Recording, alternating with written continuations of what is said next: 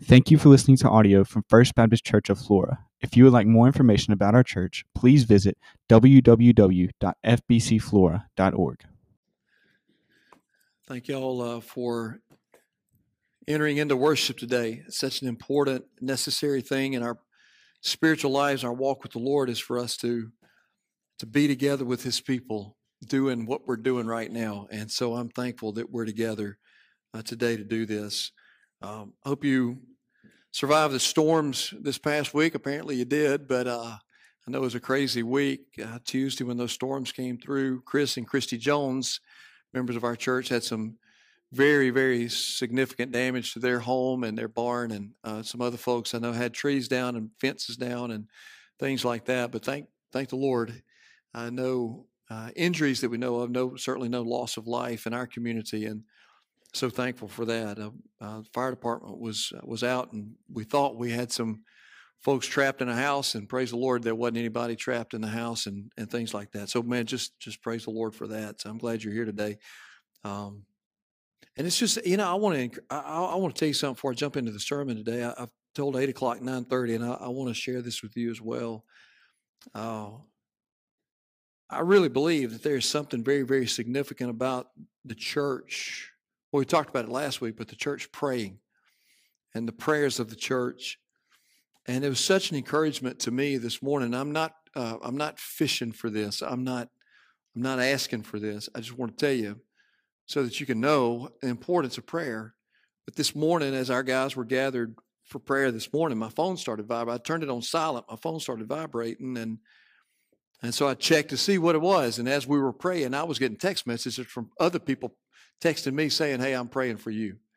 And from 6 o'clock this morning to right before 8 o'clock when I preached at 8 o'clock, I got 7 text messages from 7 different people just saying, "Hey, I just want you to know I prayed for you today. I'm praying for you today. I'm praying for you today."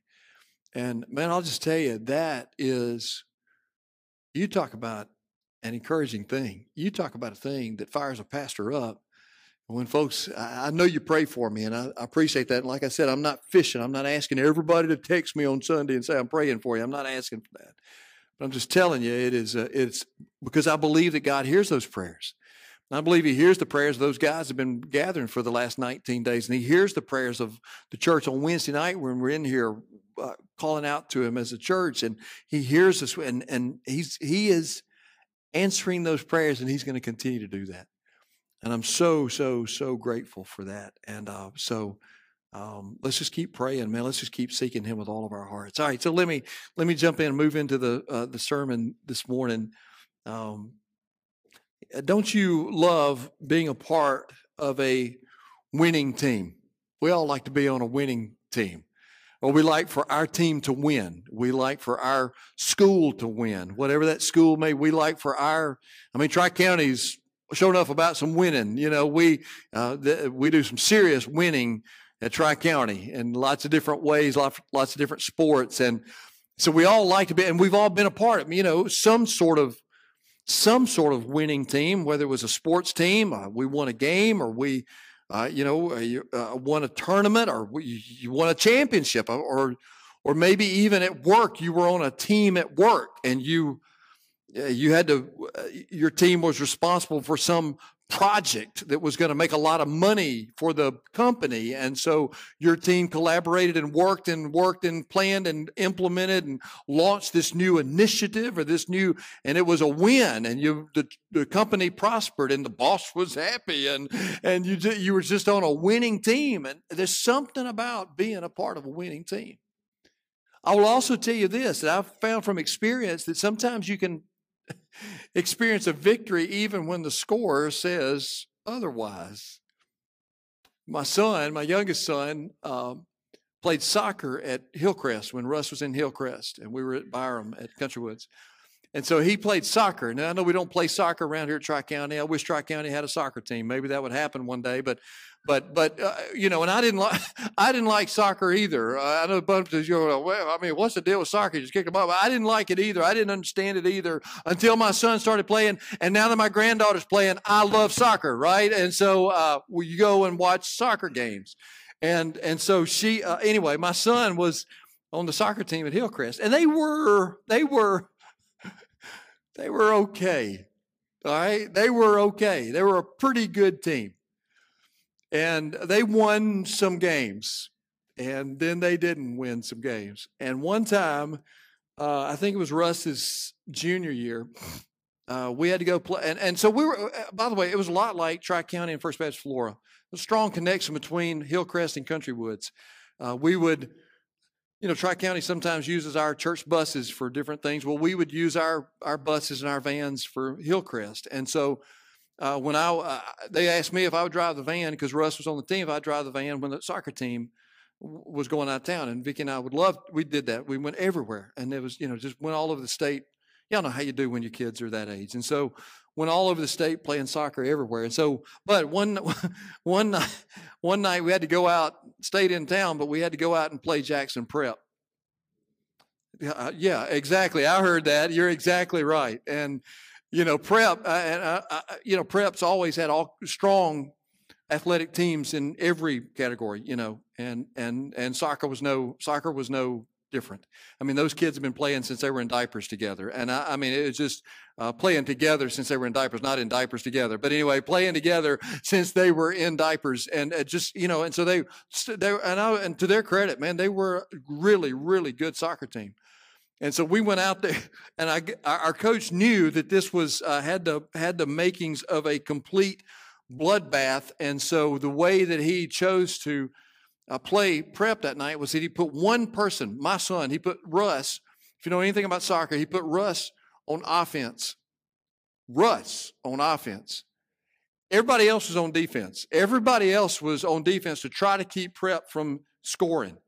And he told Russ, you stay back there in case we get lucky and kick the ball across midfield, and maybe they've all gone to sleep because they ain't going to be doing anything back there, and maybe you could take the ball and run down there and scare them and score a goal. Didn't happen, but that was the idea. So everybody else is playing defense to try to keep Prep from scoring. End of the game, the final score of the game was 9-0. 9-0. By the way, we were the 0. We were the nothing, and Prep was the 9. 9-0. And when the game was over and the ref blew the whistle, the parents from Hillcrest sitting on the Hillcrest side, we went nuts. We went crazy. You would have thought we had just won the national championship in academy soccer. And the reason we were so excited was two reasons. Number one, the score was 9-0. That means we kept them out of double digits. They didn't score 10. And so we kept them out of, that's what we were up there in the stands going, come on, no, just don't let them make it to double digits. And so when the score was 9-0, we went crazy. Another reason we were so excited is because Prep shot 57 times. Our goalie kept it out of 56 times. Our goalie kept it out of the goal 47 times. So it only got past him 9 times. We went crazy, man. We were so excited. It was so much. It was really fun. When there was no real pressure to win the game, it just ended up being this awesome. And we laughed and laughed, and even the guys, even Russ, and they were so excited, that they had kept them out of double digits. It was a great night for us, but. I want to tell you something, church. When thinking about being on a winning team, you and I are on a winning team. You understand that? Amen? The church is the winning team. We are on the winning team if you know Christ. Because if you don't know Jesus, you ain't on the winning team. Because you're not a part of the church. I don't care if your name is on the church roll back there in the office. You ain't a part of the winning team if you don't know Jesus, because you're not really a part of the church. You're not really a part of the body of Christ. But those of us that know Jesus, those of us that are part of the body of Christ, those of us that are part of the family of God, we are on the winning team. And Bill Gaither said, how many Gaither fans we got in here? Come on, y'all get your hands. I know I finally got y'all's hands up in there. So I know y'all Gaither fans remember this song that Bill and Gloria came out with years ago. It goes like this. Let the church be the church. Let the people rejoice. For we've settled the question. We've made the choice. Let the anthems ring out. Songs of victory swell, for the church triumphant is alive and well. Isn't that the truth? Isn't that the truth? And you know why the church is alive and well? Because Jesus said in Matthew 16:18, he said, the gates of hell shall not prevail against my church, right? So we are a part of the winning team. We need to understand that. And so we're concluding this series on the church that we've been in for the last 8 weeks. The church out of the book of Acts, and thinking about the church. And we're finishing up today, last sermon in the series. Next week, Lord willing, I'm going to start a short series out of the Gospel of Mark that will take us toward the cross and take us toward Easter. But we're finishing up this series today, and think about what we've talked about. If you've been here for the last few weeks, think about this. If you hadn't, let me give you a quick recap of what we've done. We've talked about the power of the church, that the Holy Spirit who came at the day of Pentecost is the one who gives us the power that we need. We talked about the power of the church. We talked about the proclamation of the church, that we proclaim the gospel, and we'll talk about that again here today in just a minute. We talked about the people of the church. We talked about that there are leaders in the church, there are deacons, there are people that serve, and people, and we talked about the places of the church, that the church, there are different places. The church can be here in this place, in this room. The church is in your home. The church is out in the world. We talked about the problems of the church. We've said very clearly and honestly, we know that there will always be problems in the church because there's problems in your life, there are problems in my life. So guess what? In this room right now, there are problems in the church. And yet you go back to the power of the Holy Spirit. He's the one who gives us the wisdom and the power and the strength to make it through those problems, right? So, I mean, we're still okay even when we have problems. And then last week, we talked about the prayer of the church, the power of the prayer. The prayer of the church brings down the power of God on the church, and it gives us our direction and our focus that we need. And so today we conclude this series with the possibilities of the church.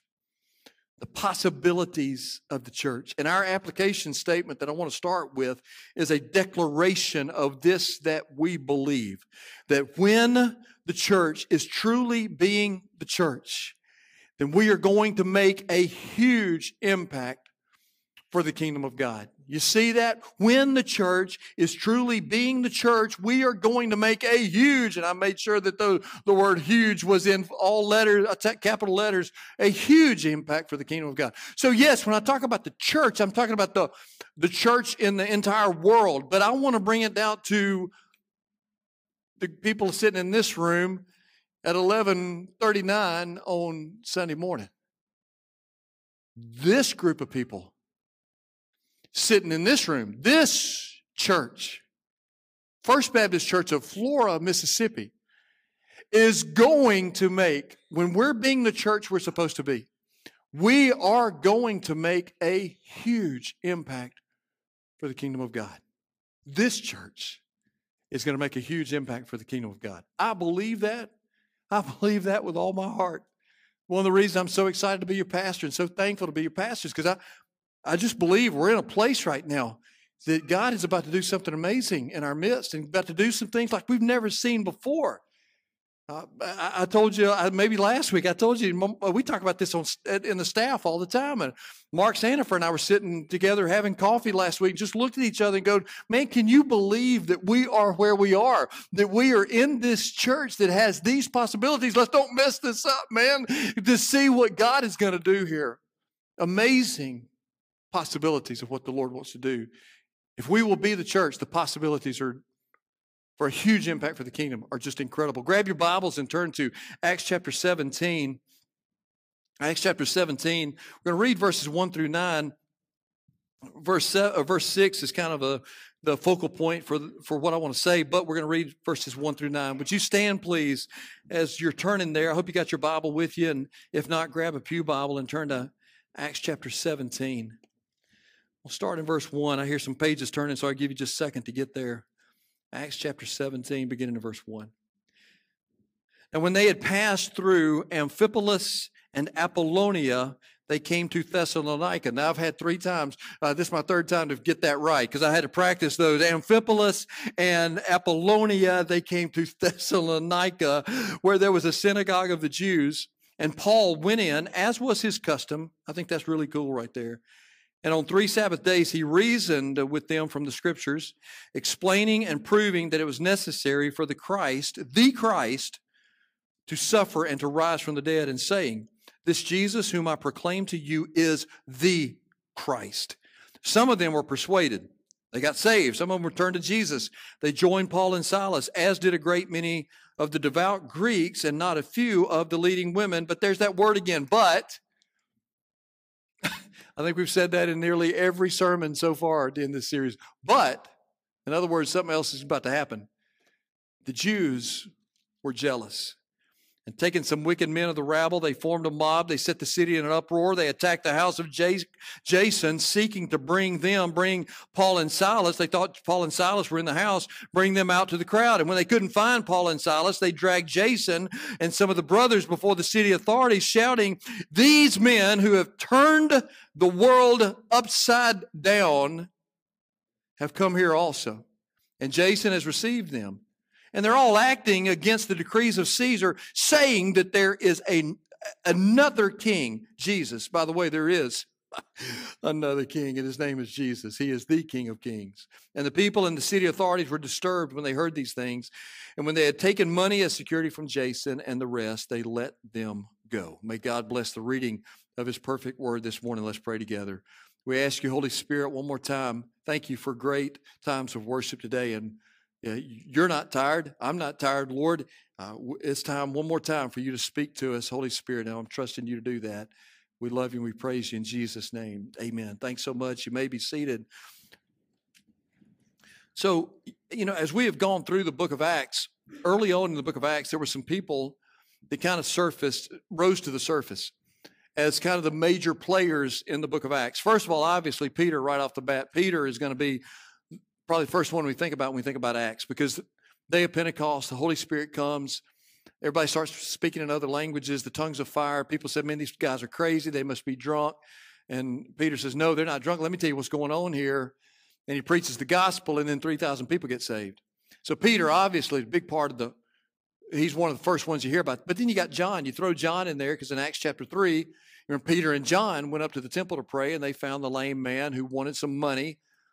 And Peter and John said, silver and gold we don't have, but such as we have, we give to you in the name of Jesus Christ of Nazareth, rise up and walk. And so you throw John in there, he becomes a major part of the early church. And then Barnabas shows up. Barnabas is a great guy, kind of an unsung hero, but Barnabas's name means son of encouragement.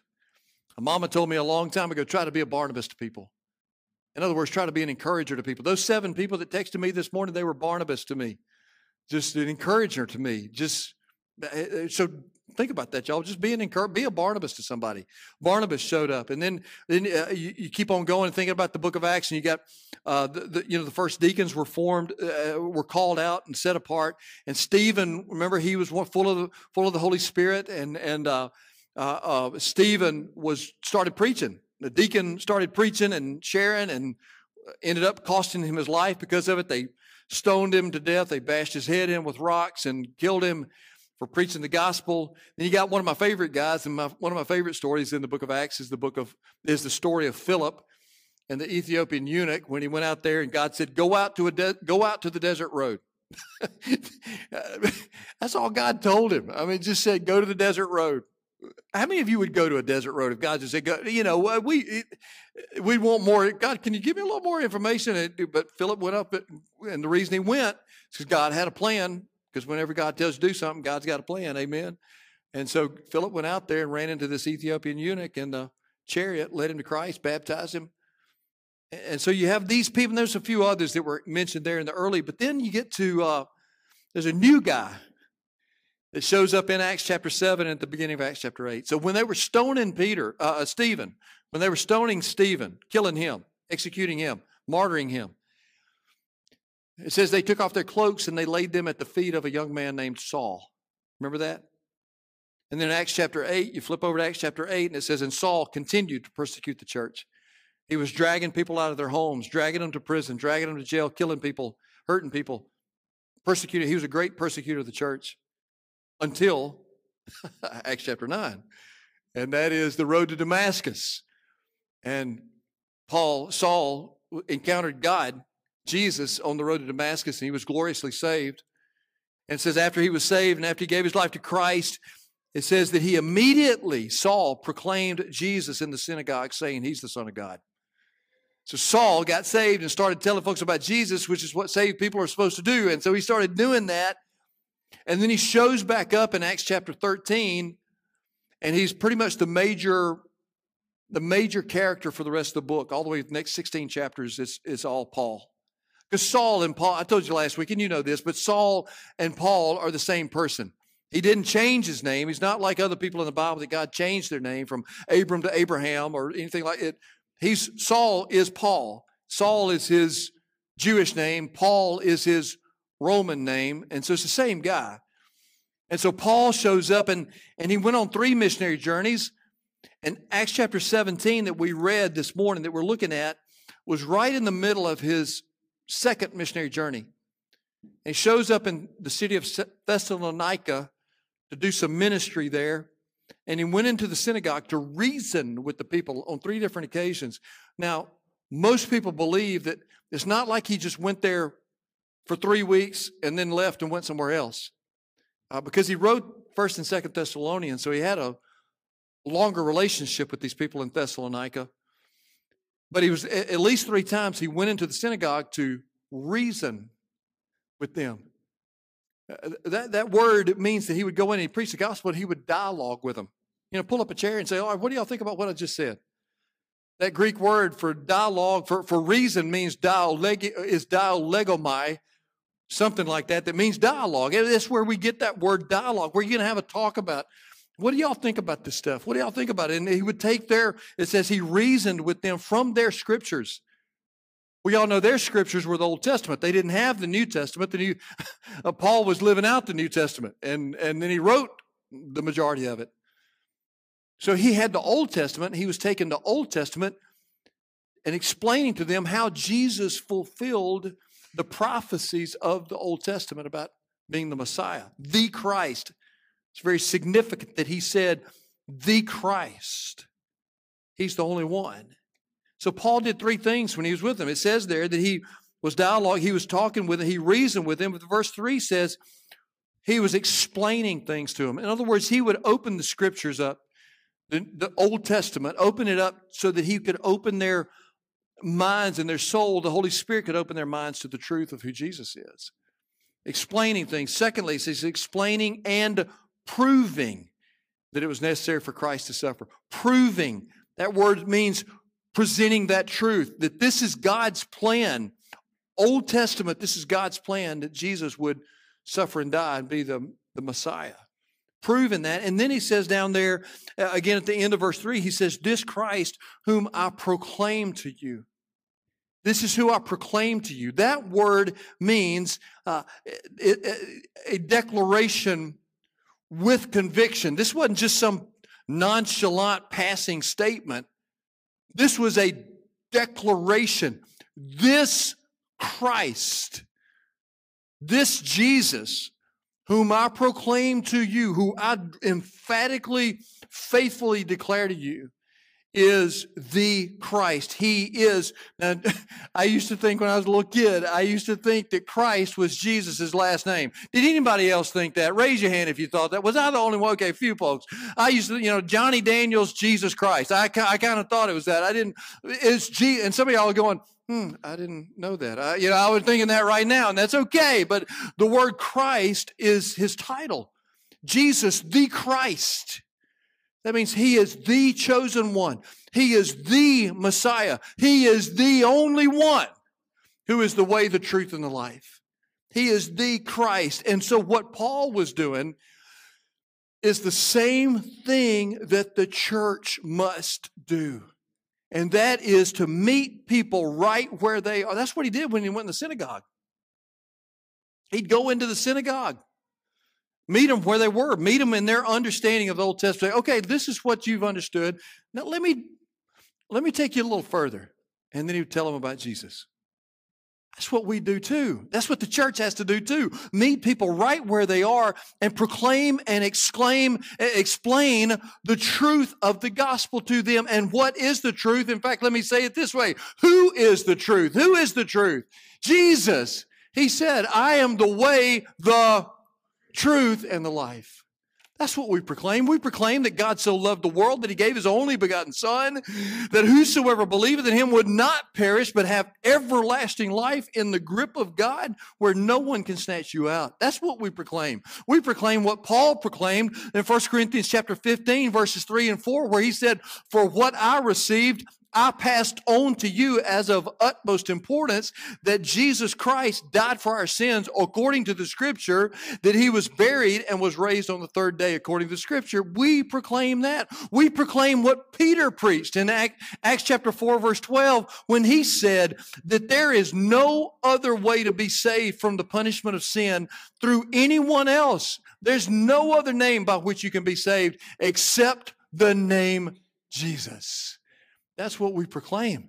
That's what the church, we proclaim this gospel. We teach this gospel. We make disciples based on this gospel. We love others because of this gospel. We stake our lives on this gospel. This is the church being the church. And I'll tell you, when the church is being the church, there's some very real possibilities of some things. Number one, there's the very real possibility that we're going to upset some folks. There's a very real possibility that when we preach the gospel and live out, and we're the church being the church, preaching the gospel, living the gospel, we're going to upset some people. Let me tell you something, y'all. When you start focusing solely on Jesus Christ, and He is the writer of Hebrews chapter 12 said, fix your eyes on Jesus, the author and perfecter of your faith. When He is the one that you've got your eyes fixed on, then I can promise you, you're going to upset some people. Now, you can talk about God all day long.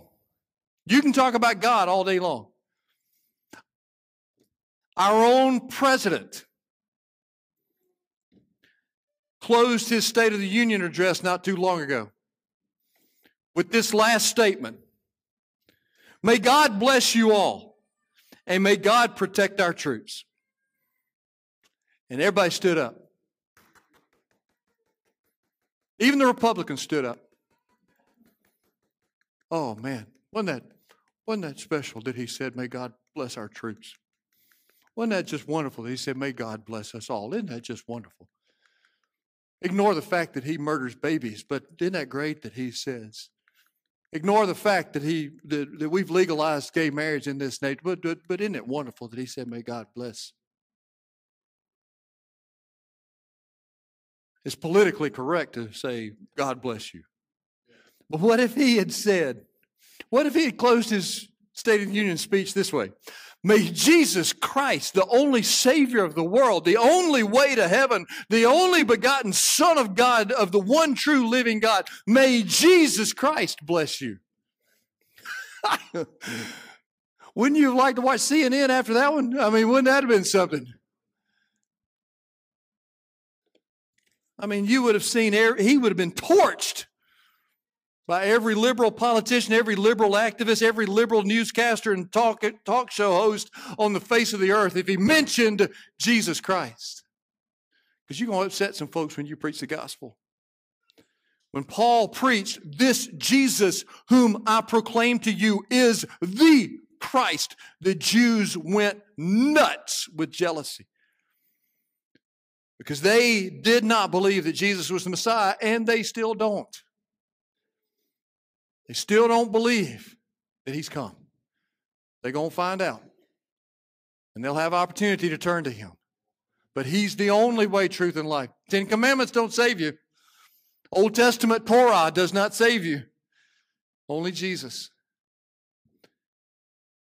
And unbelievers will always be in opposition to Jesus Christ. And they will always be in opposition to those of us who know Him, who love Him, who live for Him, and who proclaim Him. Now look, let me tell you something. If you want to just be a middle of the road, don't muddy the water kind of Christian, don't stir anything up kind of Christian, that's fine. You ain't going to upset anybody. But I'm telling you, if you want to live for Jesus and you start living for Him and being the church that we're called to be, because you are the church, and you start doing that, then we're going to upset some people. Because those unbelievers, they may be religious folks that get upset, like the Jews, and other people that have other religions get upset if we proclaim the gospel. They may be governmental leaders who get upset, like King Herod, who killed James, the brother of John, and threw Peter into prison. It could be people that you work with, or people that you go to school with, or could be even people in your own family that get upset with you, because even Jesus Himself was rejected by His family.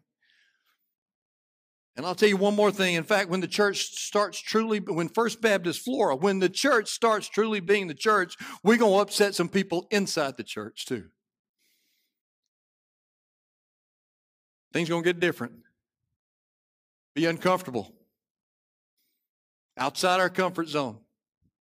Things are not going to always stay the way that they've always been. That's not going to do. That's not. We ain't doing that. We're not going to do that. Not because I'm the pastor, but that's not what the Word of God tells us to do. We've got to be the church. We're living in a day and age that needs the church to be the church. And when First Baptist Flora starts being the church that we're called to be, and we're getting there, we ain't there yet, but when we get there, man, we're going to upset some folks inside and outside the church. There are going to be some folks be upset. Very real possibility of that. Also a very real possibility that we're going to experience some trouble and heartache. You look at what happened there, man, we're always going to have trouble and heartache, man. Paul and his friend Jason certainly faced some serious trouble and heartache for preaching the gospel. And you see what happened there. Look at what was developing as a result of that. In verse 5, you see what's going on there. The Jews were jealous, taking some wicked men. You see what happened, man. They enlisted a big mob of thugs, a bunch of wicked men. They incensed the entire city. They got the whole city worked up into an uproar. They encircled the house of Jason because they thought Paul and Silas were inside that house. So they surrounded this house. They dragged these guys out looking for Paul and Silas. If they had found Paul and Silas, they intended to hurt them, possibly even kill them. I'm telling you, you start preaching the gospel, you start being the church that you're called to be, and you're going to experience some pain and heartache. There's going to be some difficult times to come, because all of this that they were experiencing was because of the preaching of the gospel, because they were being the church and doing what the church is supposed to be doing. But we need to remember something, and I'll tell y'all something. I've never been more convinced of this. I guess I've known this with my head for a long time. But the experience of it now is more intense than it's ever been in my life. And that is, as Paul said in Ephesians chapter 6, that our struggle is not against flesh and blood, but against a very real enemy, Satan and all of his forces. This is a spiritual battle. And the pain and the difficulty and the heartache that we're experiencing to a great degree is a result of spiritual warfare. We got an enemy who is growing more and more enraged by the moment. He knows the end of the story. He knows what his end is. By the way, we know the end of the story too. Amen? We know the end of the story. But he knows it too. And the Word of God tells us in the book of Revelation that the closer we get to the end, the more enraged he gets. And we're seeing that, and we're experiencing that in families, in communities, in churches, in ways. I'm telling you, I've seen some stuff happening in churches that are massive worldwide churches. One that I know of that has about 150,000 people that worship in this church at different locations around the world. And Satan is taking them down, taking their leaders down one by one by one by one. 2 of them went down this past week with moral failure. Another one went down about a month ago with a moral failure. Same church. Satan is enraged with this. And he is, let me tell you something. You thought, well, yeah, he sure is way out there. No, he's not. He is looking at your life. He is watching you. I don't know what his filing system is, but I can promise you he's got a file with your name on it somewhere. And he's watching you, and he knows your every move, and he is waiting patiently, and he knows where you are the most vulnerable. He knows where you're the most likely to step into a temptation that he throws in front of you. He knows he's going to watch. He's patient. He's patient. He'll wait. But he'll study you and figure out a plan and a scheme and a plan against you to take you down. Because guess what? If he takes you down, he takes your family down. Guess what? He takes your family down. He takes this church down. He knows what he's doing. He's watching. He's watching for your most vulnerable spot, and that's where he'll hit you. That's where he'll drop that temptation in front of you. That's where he'll drop that trap in front of you. That's where he'll put that snare in front of you, because he's figured you out, and he knows that 99.9% of the time, if he puts this thing in front of you, you're going to give in to that temptation. Whatever it is, you know what it is for you, because right now you're thinking about it. And we've got to shut him down. In fact, we have the authority to shut him down in the name and authority of Jesus Christ. But we got to do that. Let me listen. Y'all listen. What's the last thing that you do? I got to hurry and finish this thing up. What's the last thing that you do at night before you go to bed? You go in there, brush your teeth, maybe put your pajamas on. I wear gym shorts. I put my gym shorts on, whatever it may be that you sleep in at night. You take your contacts out if you wear contacts. Ladies, you go in there and take all your stuff off, your makeup and all that kind of stuff. But most of us men, one of our last things to do, go lock the door, right? Go lock the door. That's your job. Protect your family. So go lock the door. Why? Because you want to make sure that the bad guys that are out there don't get on the inside and do damage to the people that you love and care most about in your entire life. So you can do everything that you can to keep them outside. And then if they do happen to get inside, you got that shotgun, you got that 9, you got that 45, you got the whole arsenal ready if they come in, if they do get in. But you're going to do your best to keep them out, right? I mean, what if you walked up to your house, walked up to your front door tonight, getting ready to lock that deadbolt, and you open it up and stand on the other side as a murderer, stand on the other side as a rapist, standing on the other side is a trafficker that wants to come in and kidnap your kids and go use them in trafficking. What would you do? You'd go just step back and go, well, hey, sir, come on in. Man, you wouldn't leave a sliver of that door open. You'd slam it, lock it, make sure. And yet, how many times in our spiritual lives do we leave the door cracked open because of our little things?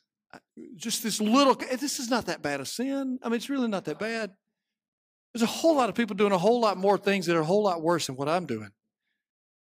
And yet I'm telling you, my friend, you leave that crack open, that door of your spiritual life cracked open. Let me tell you something. The enemy that we have, you give him that cracked open door and he will kick it open, and he's coming in with a vengeance. Because he's a roaring lion seeking someone to devour. Now, he's not roaring on the other side of the door. He's just standing there. But boy, when you crack it open and you give into that temptation, that sin, that vulnerability where you give in, then he's kicking the door open and he's coming in. And the pain and the heartache happens. A whole lot of and that's why church, we got to be the church. We got to be people of prayer. We got to be people of the word. We got to be people of commitment and holiness and righteousness before the Father. We got to take care of each other. We got to watch each other's back. And when we see one of our brothers and sisters that's cracked open the door, we got to go say, hey man, you got to close that door. You can't leave that door open in your life. Do you realize if you do that, what's going to happen to your marriage? Do you realize if you do that, what's going to happen to your kids? Do you realize if you do that, what could happen to your business and your everything in your health and everything in your life? Do you realize if you do that, what could happen to our church if you leave that door open? There's a real possibility of pain and heartache because of the spiritual battles that we're in. When the church is being the church, and I'm telling you, I'm seeing it, experiencing it in my life at a level I've told you before, at a level I've never experienced in my life. The intensity of spiritual warfare against me and against my family is at a level I have never experienced in my life. And I'm thankful for that. Because we must be doing something right. So I'll tell you that, First Baptist Florida, if we're going to be that church, you get ready. The enemy's coming. He's already coming. He's already looking. He's already scheming. He's already planning. Which is why I'm calling these men to come praying in the mornings. Crying out to God, God, give us what we need. God, help us to be the men we're supposed to be. God, help us. So I want to end on a positive note. So there's one more real possibility. There's the real possibility that we're going to see God move and we're going to turn the world upside down. Man, that's what they said about Paul and Silas. The authorities said, these men who have turned the world upside down have come here. I'm telling you, I long for the day where folks are going to talk about First Baptist Florida and say those folks are turning the world upside down for Jesus. Those folks are turning the world upside down. Not because they got some great preacher, not because they got great staff, not because they're super spiritual people, but just because they're doing what God's called them to do. They're being the church. The preacher preached a whole series on who the church is supposed to be and the power of the church and the prayer of the church and the problems of the church and the people of the church and the possibilities of the church. And they actually took it to heart and believed that that's the truth of the Word of God. Then they started living it and they started turning the world upside down. You want to be a part of a church like that? I do.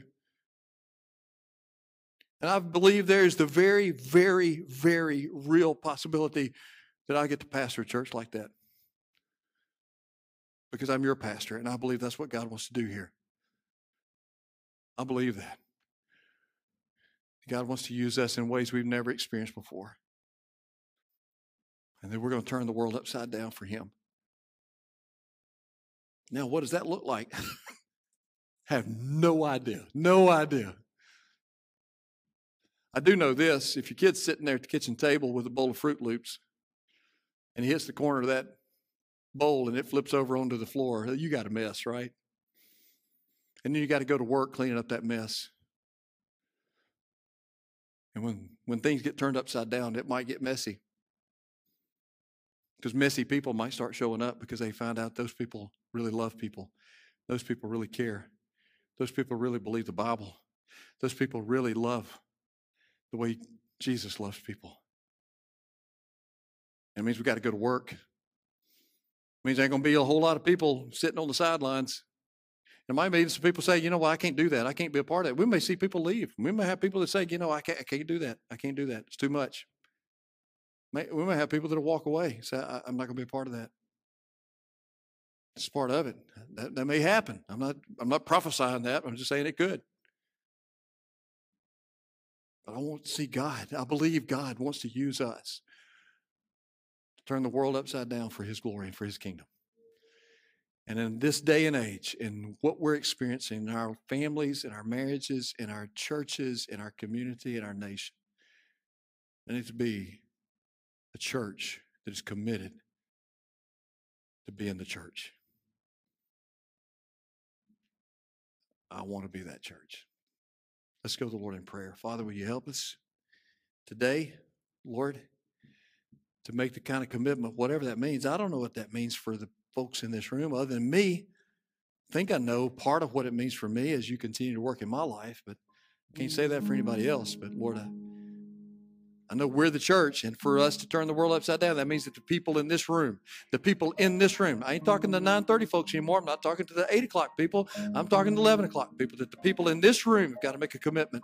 I'm going to be the kind of person, the kind of child of God, the kind of Christian, the church. I'm going to be a part of the church. I'm going to be that kind of person to help turn the world upside down. So help us, Lord. In Jesus' name I pray. Amen.